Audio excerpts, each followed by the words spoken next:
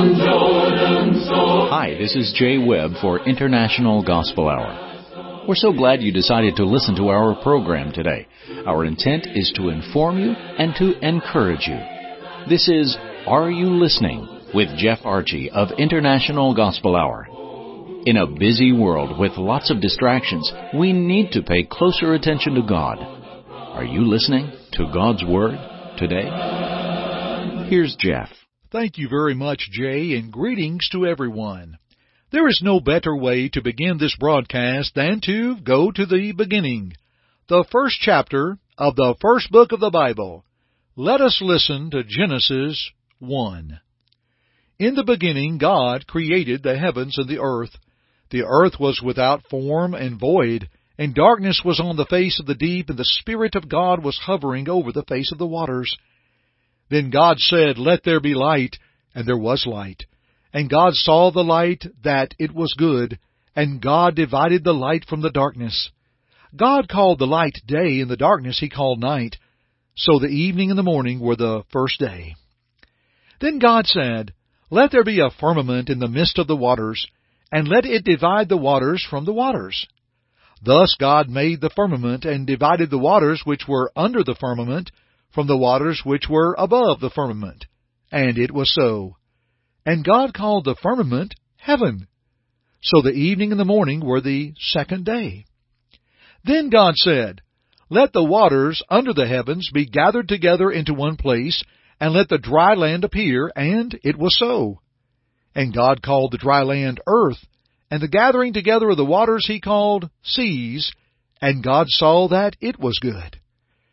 Then God said, Let the earth bring forth grass, the herb that yields seed, and the fruit tree that yields fruit according to its kind, whose seed is in itself on the earth. And it was so. And the earth brought forth grass, the herb that yields seed according to its kind, and the tree that yields fruit, whose seed is in itself according to its kind. And God saw that it was good.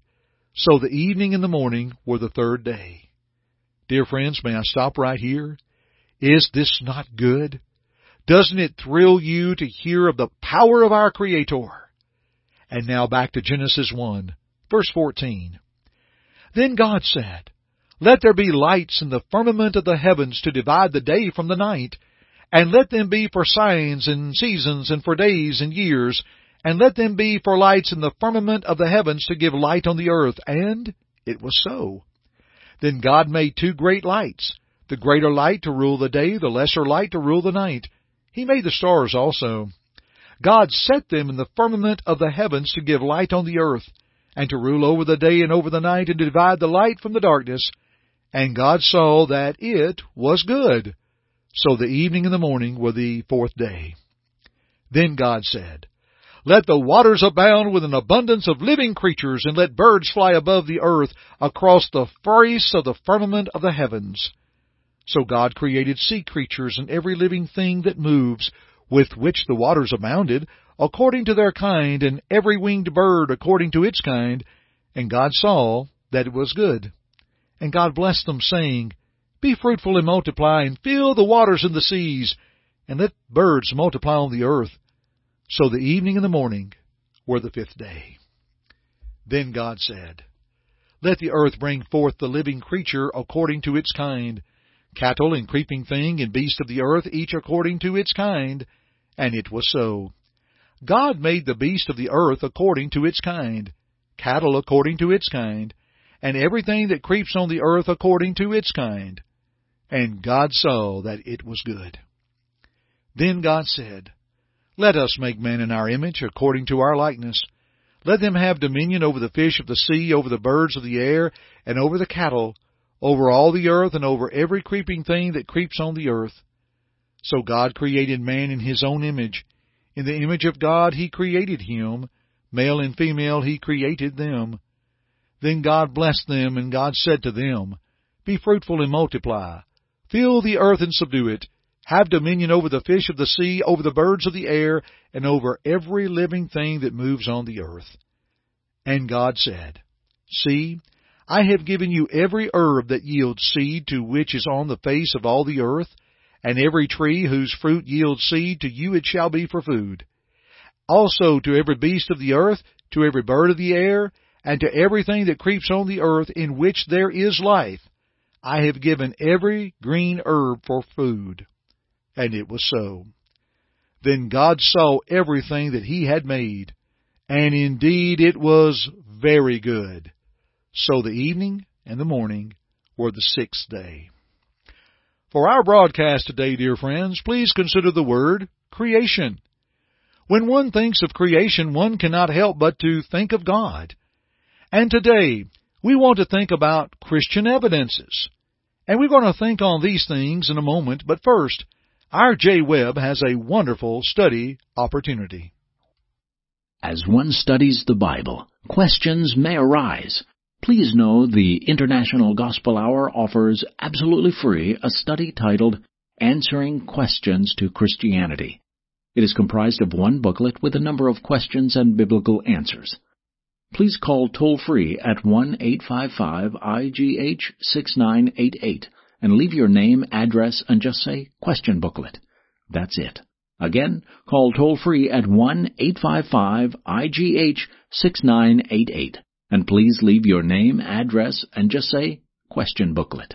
You may also go to our website at internationalgospelhour.com, click on the Contact tab, and leave us the same information, name, address, and type Question Booklet. We'll send it right away. We trust this study will help with answers to questions you may have. Let's go back to Jeff. Don't you love reading and hearing Genesis chapter 1? Romans 1 and verse 20 is a wonderful reminder of the text of Romans 1, or rather Genesis 1, as Paul writes, For since the creation of the world, His invisible attributes are clearly seen, being understood by the things that are made, even His eternal power and Godhead, so that they are without excuse. The invisible is seen. Dear friends, that is unique, yet it is true. The latter part of Romans 1:20 identify those attributes as His eternal power and Godhead. The American Standard Version renders this, even His everlasting power and divinity. The English Standard Version, His eternal power and divine nature. All of these are accurate renderings. God's invisible attributes we cannot see, but we acknowledge He exists. His eternal, everlasting power is expressed within His divinity, His divine nature. He is divine. He is Spirit. God is Spirit. They that worship Him must worship Him in spirit and in truth, John 4:24. And please note, dear friends, that we understand this, according to Romans 1:20, by the things that are made. We are able to look at the creation and see it could not have happened by a chaotic moment in time, like a Big Bang theory, and from that chaos we have perfect order. Let's elaborate on this with some thoughts from our friend Kyle Butt of Apologetics Press. Apologetics Press has rendered a most excellent service in making available more scripturally sound and scientifically accurate materials in the field of Christian apologetics. We would encourage you here from the International Gospel Hour to check out their excellent and informative website at apologeticspress.org. We have their website as a link from our website, internationalgospelhour.com. I am thankful to know Kyle, and am thankful for his friendship and fellowship in Christ, and we at the International Gospel Hour are also appreciative for his work and the work at Apologetics Press. In the guide and study book titled One Word, Kyle brings forth under the title, Seeing an Invisible God. Listen to Kyle's thoughts that are worthy of this study. Currently in the United States, unbelief and non-religion are the fastest growing religions in the country. Skeptical organizations are popping up by the hundreds on our university campuses, and atheistic writings are topping the bestseller list. In fact, more than 20 million U.S. citizens claim to be agnostics and atheists. The current generation who are teenagers now, they are dealing with unbelief on a scale that is unprecedented in the history of our country. What is the root of this epidemic of skepticism? We are told that modern science and critical thinking have finally done away with the obsolete concept of a divine creator. Those who have been enlightened, if you will, and follow the evidence where it leads, we are informed, have been forced to abandon the idea of God because there is not any evidence of His existence. So goes the party line of unbelief. In truth, however, there is more than enough evidence to know for a fact that a divine creator exists. When we look at the universe and the things that we can touch, see, taste, hear, and smell, they force all honest-hearted people to the conclusion that there is a God. How is that the case? When we see a laptop computer on a bench, we know intelligent men and women designed and manufactured it. Yet the human brain is the most advanced computing system anyone has ever seen. When we see an artificial prosthetic hand, we know brilliant engineers were behind its design. One look at a regular human hand, however, shows the superiority of it over any prosthesis. Just as fingerprints match a person to a scene, the hallmarks and fingerprints of God's design and power provide ample evidence of His existence. Truly, the heavens declare the glory of God, and the firmament shows His handiwork. Psalm 19 and verse 1. The heavens indeed show God's glory. We see His handiwork in the sky, the firmament. By day the beauty of blue, the clouds, all throughout, and at night the moon, clear skies and stars and constellations that admit a Creator put them there. To God be the glory. May I pause here and as always extend thanks to the editorial board of One Word, and especially to board member and co-editor Dale Jenkins for permission to use this material on the International Gospel Hour. We are indebted to them for their good work and our fellowship with them. And now let's pause and hear from our Jay Webb. Hello, friends. Miss a broadcast of Are You Listening? Please know you may easily access previous broadcasts through our podcast partners at Spotify, iTunes, Stitcher, or TuneIn Radio. Just search for International Gospel Hour, and you can find previous broadcasts of Are You Listening?